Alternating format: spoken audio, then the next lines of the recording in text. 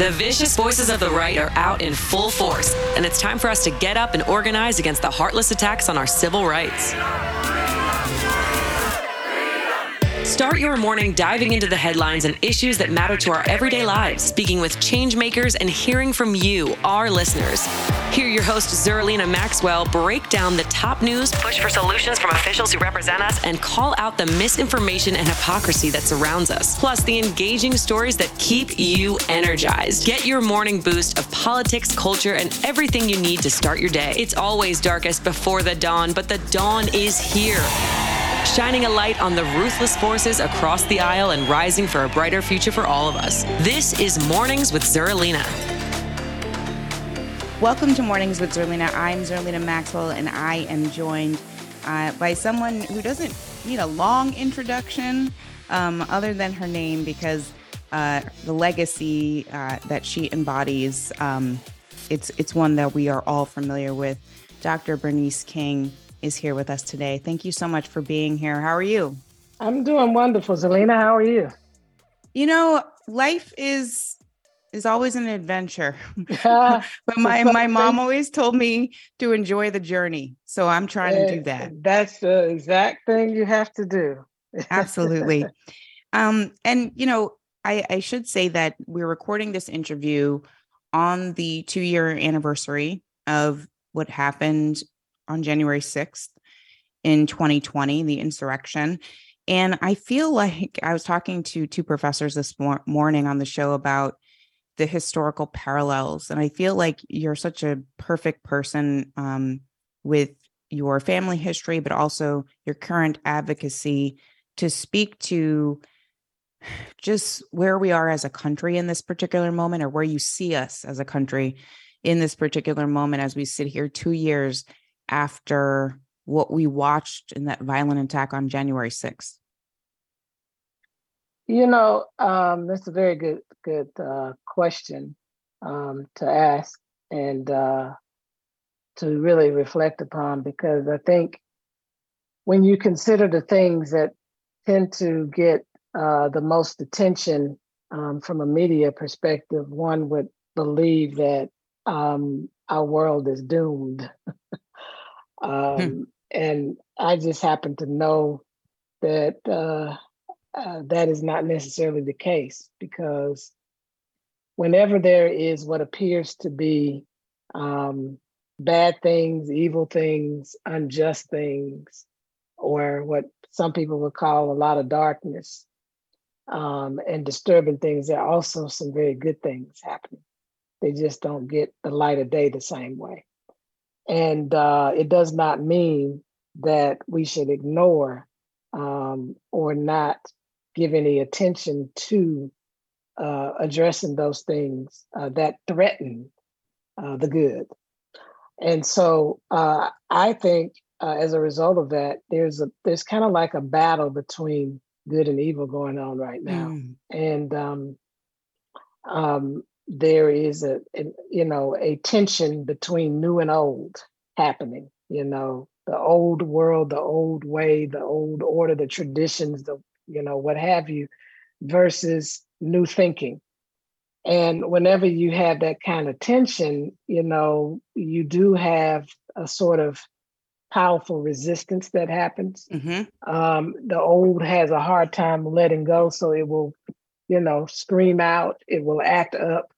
It's kind of, if you think about the physical body, the purging that you go through when you start detoxing. Yes. It's a process. And I think this nation is going through a detoxing, and a lot of that stuff that's coming to the surface. Because sometimes when you physically detox, some people end up getting big pimples on their face, and all kind of stuff. They start, itching, and you're thinking, oh God, something's wrong with me. I'm sick.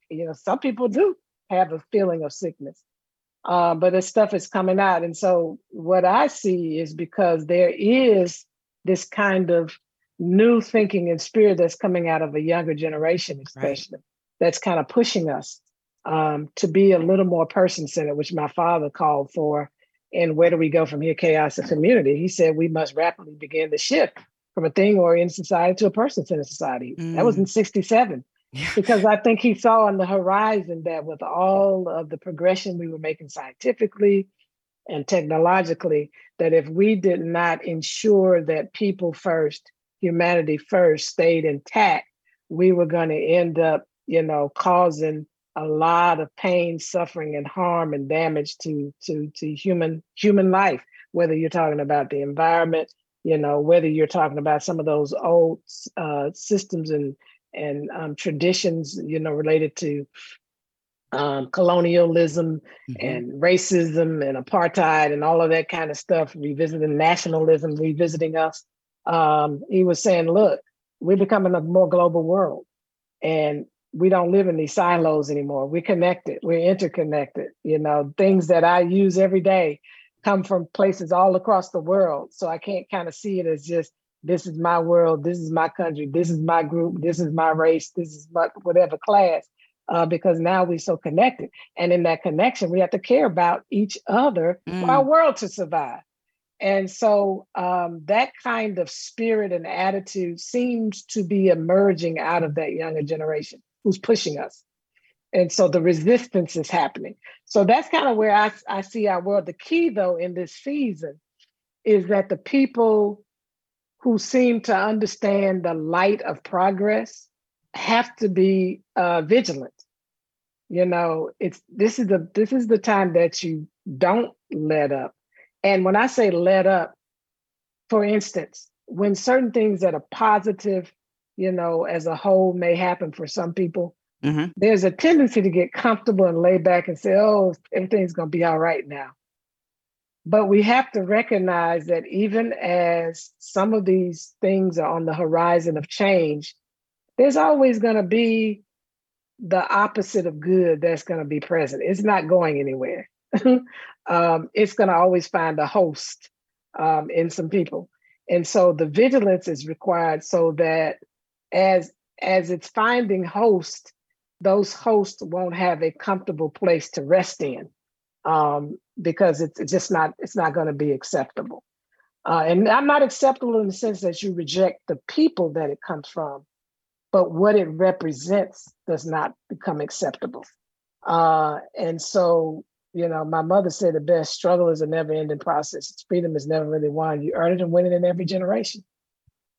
So I think, there were some people who felt like when President Obama became president, we had reached a post-racial society.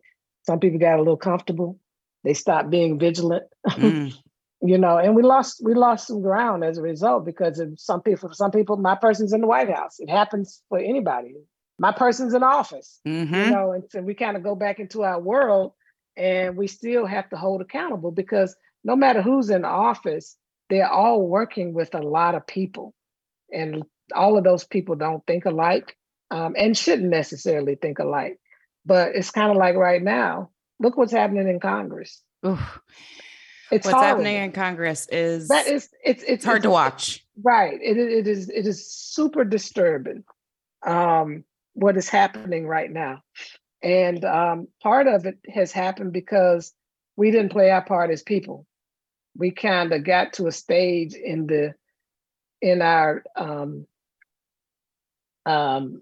process of being a part of this democracy, where we got a little bit too comfortable with elected officials representing us, like, okay, they're in there, so I can kind of go do my thing.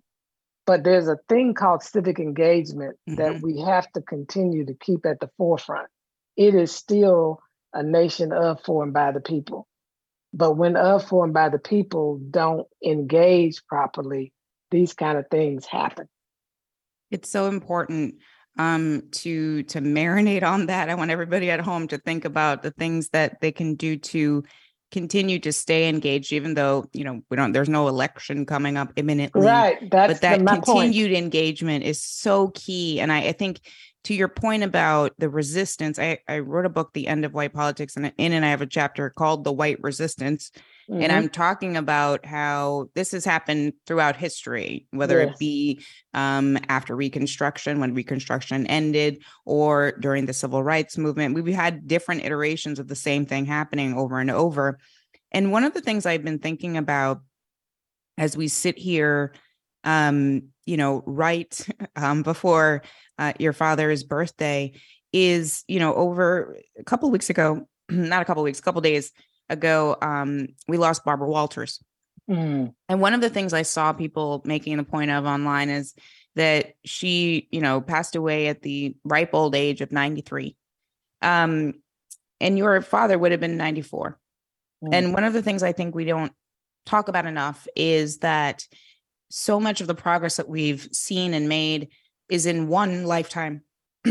And it's so close. It's not far away, right? So that is one of the things that I think about when you say we need to stay vigilant. So when you think about, the fact that this civil rights history is not that long ago, what's your message to the folks who are listening who think that the civil rights battles of the past are in the past? Well, they are in the past in the sense that what occurred during that time period and the progress that was made is, that's done.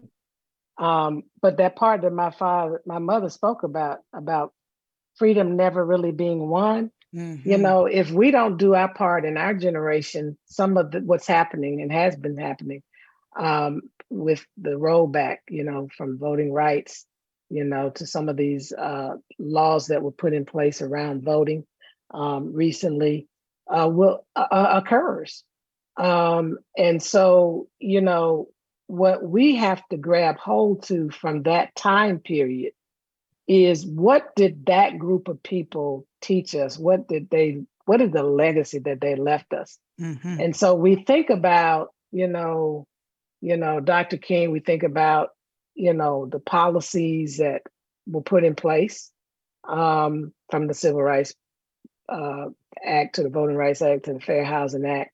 But the question is, how do we now make sure that there are proper policies in place? Not just policies, but also the proper mindset, the proper way of engaging as a humanity is in place. And that's why nonviolence is so important. Somebody once asked my mother at Stanford, what does she see as the single most important issue of today? And this was back in the 90s, I want to say the early 90s. And she took a long time to answer it because she wanted him to understand that whatever the issues are, if we don't have a philosophy and a methodology to engage them, then it's going to be very difficult for us to truly confront and deal with these issues. And I would say the same thing today. I think we're trying to fix things with the wrong thinking, the wrong approach, and without having a disciplined manner. What nonviolence does is it gives us the discipline, number one, to stay steady and focused, to create strategy, to corral, to coordinate, to coalesce around a plan that will work to galvanize and to attack things in a way that has less of the seeds of bitterness and seeds of retaliation. And if the momentum is kept, I think if my father had lived, or those that came behind were able to stay together, because they had issues too, as we know, we're all human. Mm-hmm. My mother did her tremendous part, but she was a woman at a time that men still were struggling with women in leadership, as they still do today. Not at the same level, but certainly much greater than today. And so I think she could have, but people didn't rally around that. And if they had, I think the momentum that the movement had it continued, we'd be in a totally different place today, because they had this strategy and manner and way that unearthed some of this, ugly stuff, the racisms, and for them, not just prejudice, but unearthed the way that prejudice was manifesting itself with power through systems. And so we've got to get back to that. So I invite people to look. We have the first in the world e-learning a class on nonviolence, and it's self-paced. People can do it, you know, whenever they have time, and get a certificate at the end, and really learn about how nonviolence changed this nation and the world, because we have sections that talks about the world impact that the King Center has had, and my father, through nonviolence. And so they can go to the King Center, KingCenterInstitute.org or the KingCenter.org and find out about Nonviolence 365 e-learning. We've translated it into 6 languages, and we're going to translate it into more. We have it in German, Italian, French, Spanish, Korean, and Mandarin. And somebody asked me, why did you do Mandarin? Because, you know, they don't have access to our internet. I said, because there are people from China that live in other parts of the world, right, people who do speak Mandarin, and they still have connection back to those in their country, in their nation. So, hey, why not translate it? Exactly. It's one of the major languages of the world. And then we're going to translate it in the future to Russian and Persian and Arabic and Hindi and Vietnamese and Portuguese. So we want to make sure that as many people in the world can have access to this. And let me tell you why. In 1964, my father delivered a lecture as a part of him receiving the Nobel Peace Prize. And he did this lecture at the university there in Oslo. And in it, he said, I suggest that the philosophy and strategy of nonviolence immediately become a subject of study and serious experimentation in every field of human conflict, by no means excluding relations between nations. So here we are 59 years later, we're able to have it as a source, a subject of study, which we've done by creating this online experience, and can translate that into some serious experimentation as a result in all of our areas where we have conflict and injustice. And this year, we finally adapted that. The version that I'm talking to you about now is about 14 to 16 hours, or should I say 16 to 18 hours long. It's a class. We call it the master class. But now we've adapted it for the workplace, and it's 3.5 hours. And so it's, all I can say is the best pathway to get us to a just, humane, equitable, and peaceful world. I love that. I love that so much, because I feel like people do need an education. I think too often we assume we know something because we've heard the term or we've seen historical footage of nonviolent protests, but it is a lot more than just protesting, showing up and standing there. Right. It's a lot. There is a much deeper strategy. And that leads me to my next question, which is, as every year when we celebrate your father's birthday, there's a bunch of people who are really concerned about content of character. You know, you're going to see the Martin Luther King quotes. And usually from the conservative side of the spectrum, it's about content of character, because they want, you know, to make the point that it's not about race. It's not about race. Where, you know, we don't see color. And so they, I think, misinterpret some of the things that your father said and stood for. What is your reaction every year when you see that, the misuse of your father's words to, I think, undermine what his message actually was? Well, a few years ago, it was very disturbing and upsetting for me. And I remember something my pastor told me when I was working more closely with him as an assistant pastor. He used to always tell me, and this was in my 30s. I didn't understand it, but I understand it now. He said, don't practice the ministry of amazement. And I've gotten to the place now that as an older person, more mature, that I understand that there's always going to be people who misappropriate, mishandle, misinterpret, and co-opt messages, work, and there's no need of getting upset about it anymore. What your job to do in that instance, and in this specific instance that you're talking about, is to just continue to speak the truth. Mm-hmm. Continue to put, whatever you need to put out there to challenge what's being said, but don't get into a back and forth debate, because, that ends up being endless. Because there are enough people out there who are watching who may be on the fence. Mm-hmm. And if I get in the back and forth debate, I'll lose them. So I want to win as many people over to understand the true meaning of what my father talked about. And hopefully by doing that persistently, not in a back and forth debate, but as many places as possible, there'll be enough people that really understand it, that eventually whatever they're saying, it's not going to go anywhere. They'll just be saying it. But if we're silent, then that's a problem. So I think the first thing is, it's important for those of us who understand what he was saying to be clear on that as much as possible. I know people say, well, you hold people accountable.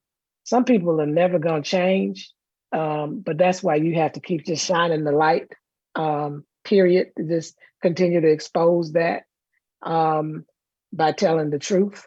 And try to win as many people as possible to a better understanding. I mean, when people say that to me from the other side, I say, my father really, when he was speaking about that, number one, that was in the last section of his speech. Right. There was a whole part of his speech beforehand that he talked about the conditions of our society that reflected a nation that still was wrestling with racial inequity and racial discrimination and racial mistreatment. And so when he spoke that, he was trying to give a message of hope to people that it won't always be this way. Right. And that the vision is that we would get to a place where we one day will be able to not ignore color, but we will not use it as a standard of value to say, yes, okay, you're worth this and we'll give this to you, and you're worth that and we'll give that to you. And so Daddy was dealing with the reality of racism at the time that he spoke it. So he was not saying ignore all of the things that have negatively impacted my community, and hold on to this, notion of, let's just lay all that aside and let's get along and look at me for the content of my character. No, that's not what he was saying. And so we just have to keep putting it out there, because what we don't want to do is to allow the people who aren't clear on what he was saying to be confused by it, because that's the danger. It's clear. There's some people who are going to use it till the hilt. That's what they're going to do. They're going to weaponize it, whatever. But there are those people out there who are not clear on what it was he was saying. So our job is to make sure, again, that we speak what we need to speak in truth, so that they recognize, that what these other people are saying is not the case. So that's the way I approach it. I love that so much. I think that's such an important message for people to hear, especially because we're going to see the quotes. We're going to see them. And we're going to see the misinterpretation of the content of character lines specifically a lot. And I love that you said he's not saying ignore race. He's saying that would not be the reason why you are mistreated. That's the goal, is that it's not the reason why my life is harder. Exactly. That just makes so much sense to me. What helped me too is the fact that out of my faith tradition as a Christian, I've seen people mishandle the Bible forever, Ooh. before I got here. And, I'm sure God is like, okay, that's not what I meant. But I try to posture myself the same way that, for me, Jesus postured himself in dealing with all the Pharisees and the Sadducees and the like. And, do what he did. He did his little parables and stories, and he lived his life a certain way. And he spoke his truth and he let it sit there. And yet, to this day, people still will misconstrue, but his truth still continues on. And the truth of what Dr. King said will continue on as well. And the true meaning of it, more importantly, as long as there are people, who properly represent it. And I hope that, I am a part of that crowd that properly represents, what he was saying and what he's been saying through a lot of his words, actually. I love that.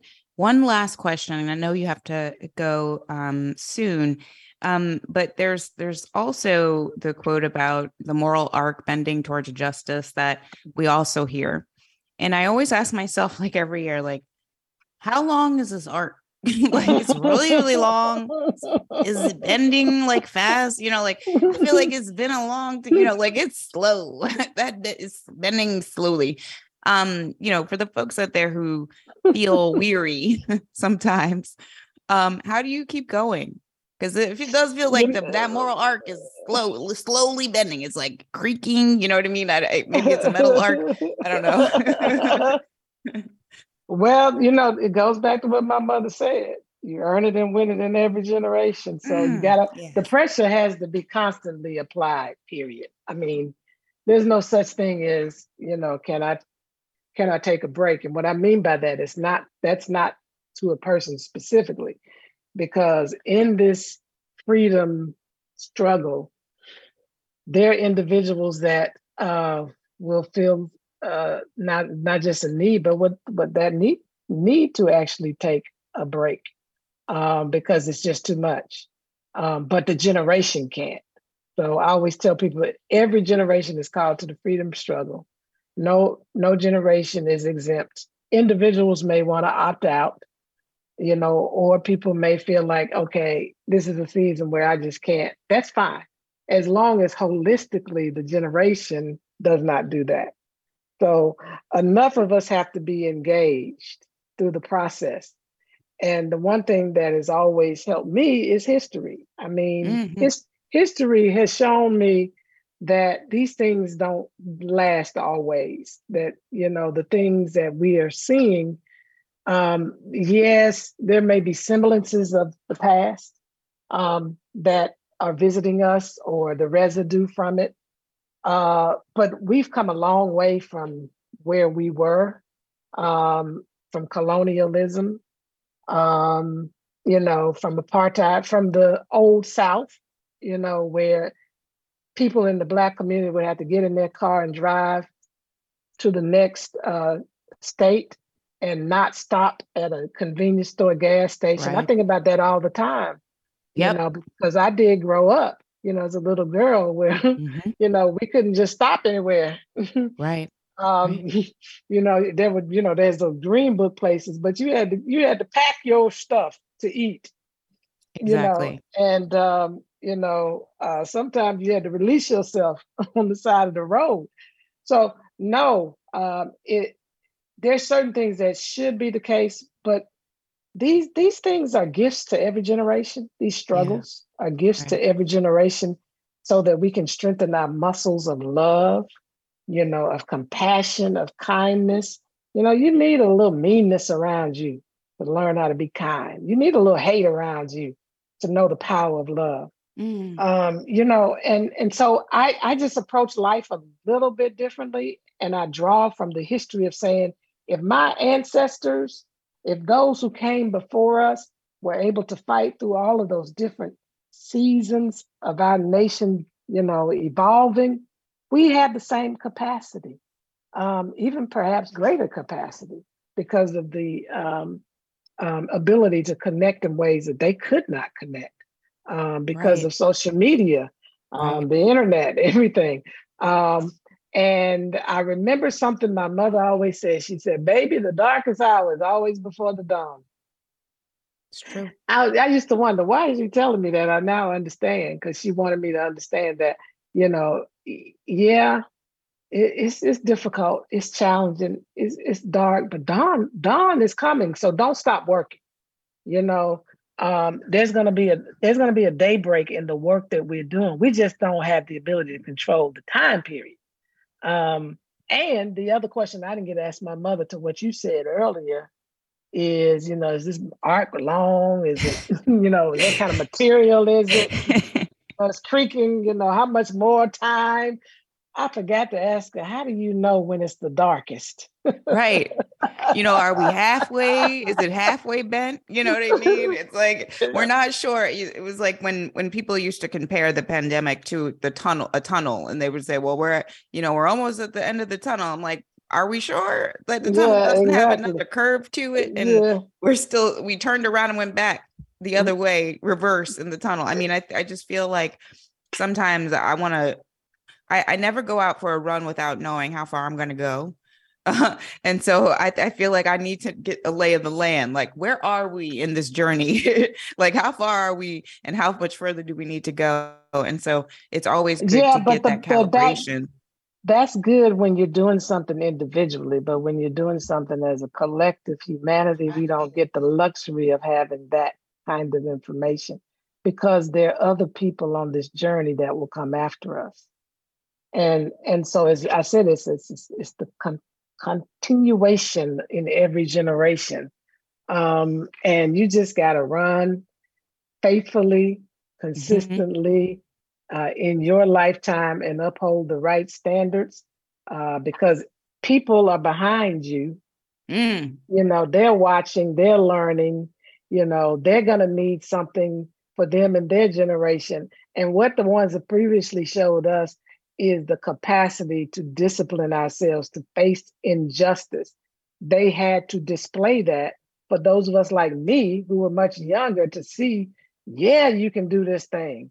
If you don't have other people in front of you doing it, you're not going to believe you can do it. And then you have to be the same too, because there are others behind you. So you can't give up, because you need to give them hope that it can be done. So that's what helps me. I'm like, no, I'm not giving up, because those children out there need to see me continuing to push forward. They need to see me have these little small victories and celebrate those, because we forget that. We're looking for the big victories. Look at the small things that take place and celebrate them, because there's something about in the whole universe. The more you celebrate, the more grateful you are, more of that comes, and we have to stop and do that. Daddy used to always talk about, the small victories. And Montgomery, they saw little small victories along the way. Then they had the big victory in Montgomery, but it wasn't as big as civil rights, the Civil Rights Act, but it was big. And the people had to celebrate it. It made them lift their heads up. Their spirits felt better. And then they had the energy to move to the next thing. But life, some things you just have to accept about life. That's what I've learned. There are nuances. There's no black and white.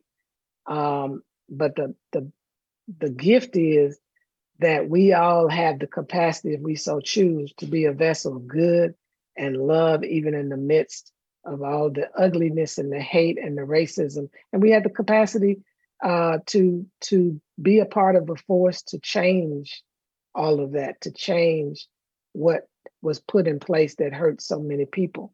But we have to understand it's bigger than just me. It's a lot of stuff that we're having to correct, so it's kind of like when you look at the human body, and we, with weight, it seems like it's easy to put on the weight. It's hard to get it off. It's hard to get it off. And that's what these struggles are about. It's easy for this ugliness to happen, quick, fast, and in a hurry, but it's sure hard to get all of this heaviness out of the way. But it can be done. We know that in just physical terms, it can be done. And we have We have the mental and the spiritual capacity to do it if we Yes, just we do. discipline ourselves. Yep. I love what you said, become a vessel of love. I'm going to take that into my days. Not that I don't do that, but I think that that mantra is a good one to sort of marinate on every day. Because I think, and I talk about it on the show all the time, I want people to have more compassion. I want people to have more empathy. It hurts me physically sometimes to see people lacking those things. Because I've just, even as a child, just, if somebody was talking, even during the teacher talking, or somebody was being mean to someone in the class, like I'm the one that would get physically uncomfortable by that, just because I feel like, that deep empathy, I got it from my mom. I got it from my parents, in the same way that you have so many important lessons from your two iconic parents. I think all of us need to lean into that. That's the mantra for the new year. I don't know what affirmations or goals people are having, or writing down, but be a vessel of love. I think that's a great message. And people need to know that does not mean stand by and let things happen. Right. That means be a vessel of love. Love has truth in it. Yes. Love has courage in it. Obviously, as you just said, love has compassion in it. And so I wanted to say that, because so often when people hear it, they're like, oh, that's just that, let's just get along. It's okay. No, it's not okay. But love does not destroy the other. Right. It so still important. Is rooting for the best to happen with the other as well. While they're doing this stuff to me, I don't want it to come to them. I'm not going to wish evil on them. Right. If anything, I'm going to be a vessel so that they can come back to their true self. Because all of us, when we were born, we didn't have all this stuff in us. Some of the stuff that people have in them, they didn't have in it. When they came to this earth, they didn't have all that stuff in them. Right. They didn't. It's so true. When we show up, we learn things. Yeah. When we all show up, it's just a blank slate. And I think we need to get back to becoming that vessel of love.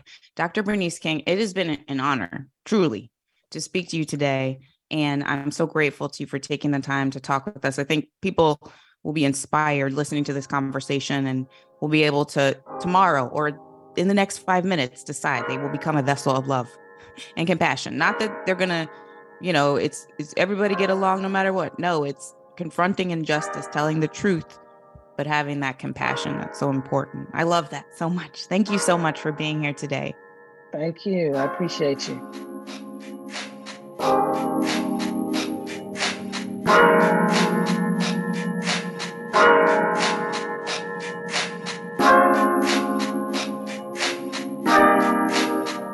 Thanks for listening to Mornings with Zerlina. Check in for new episodes every weekday.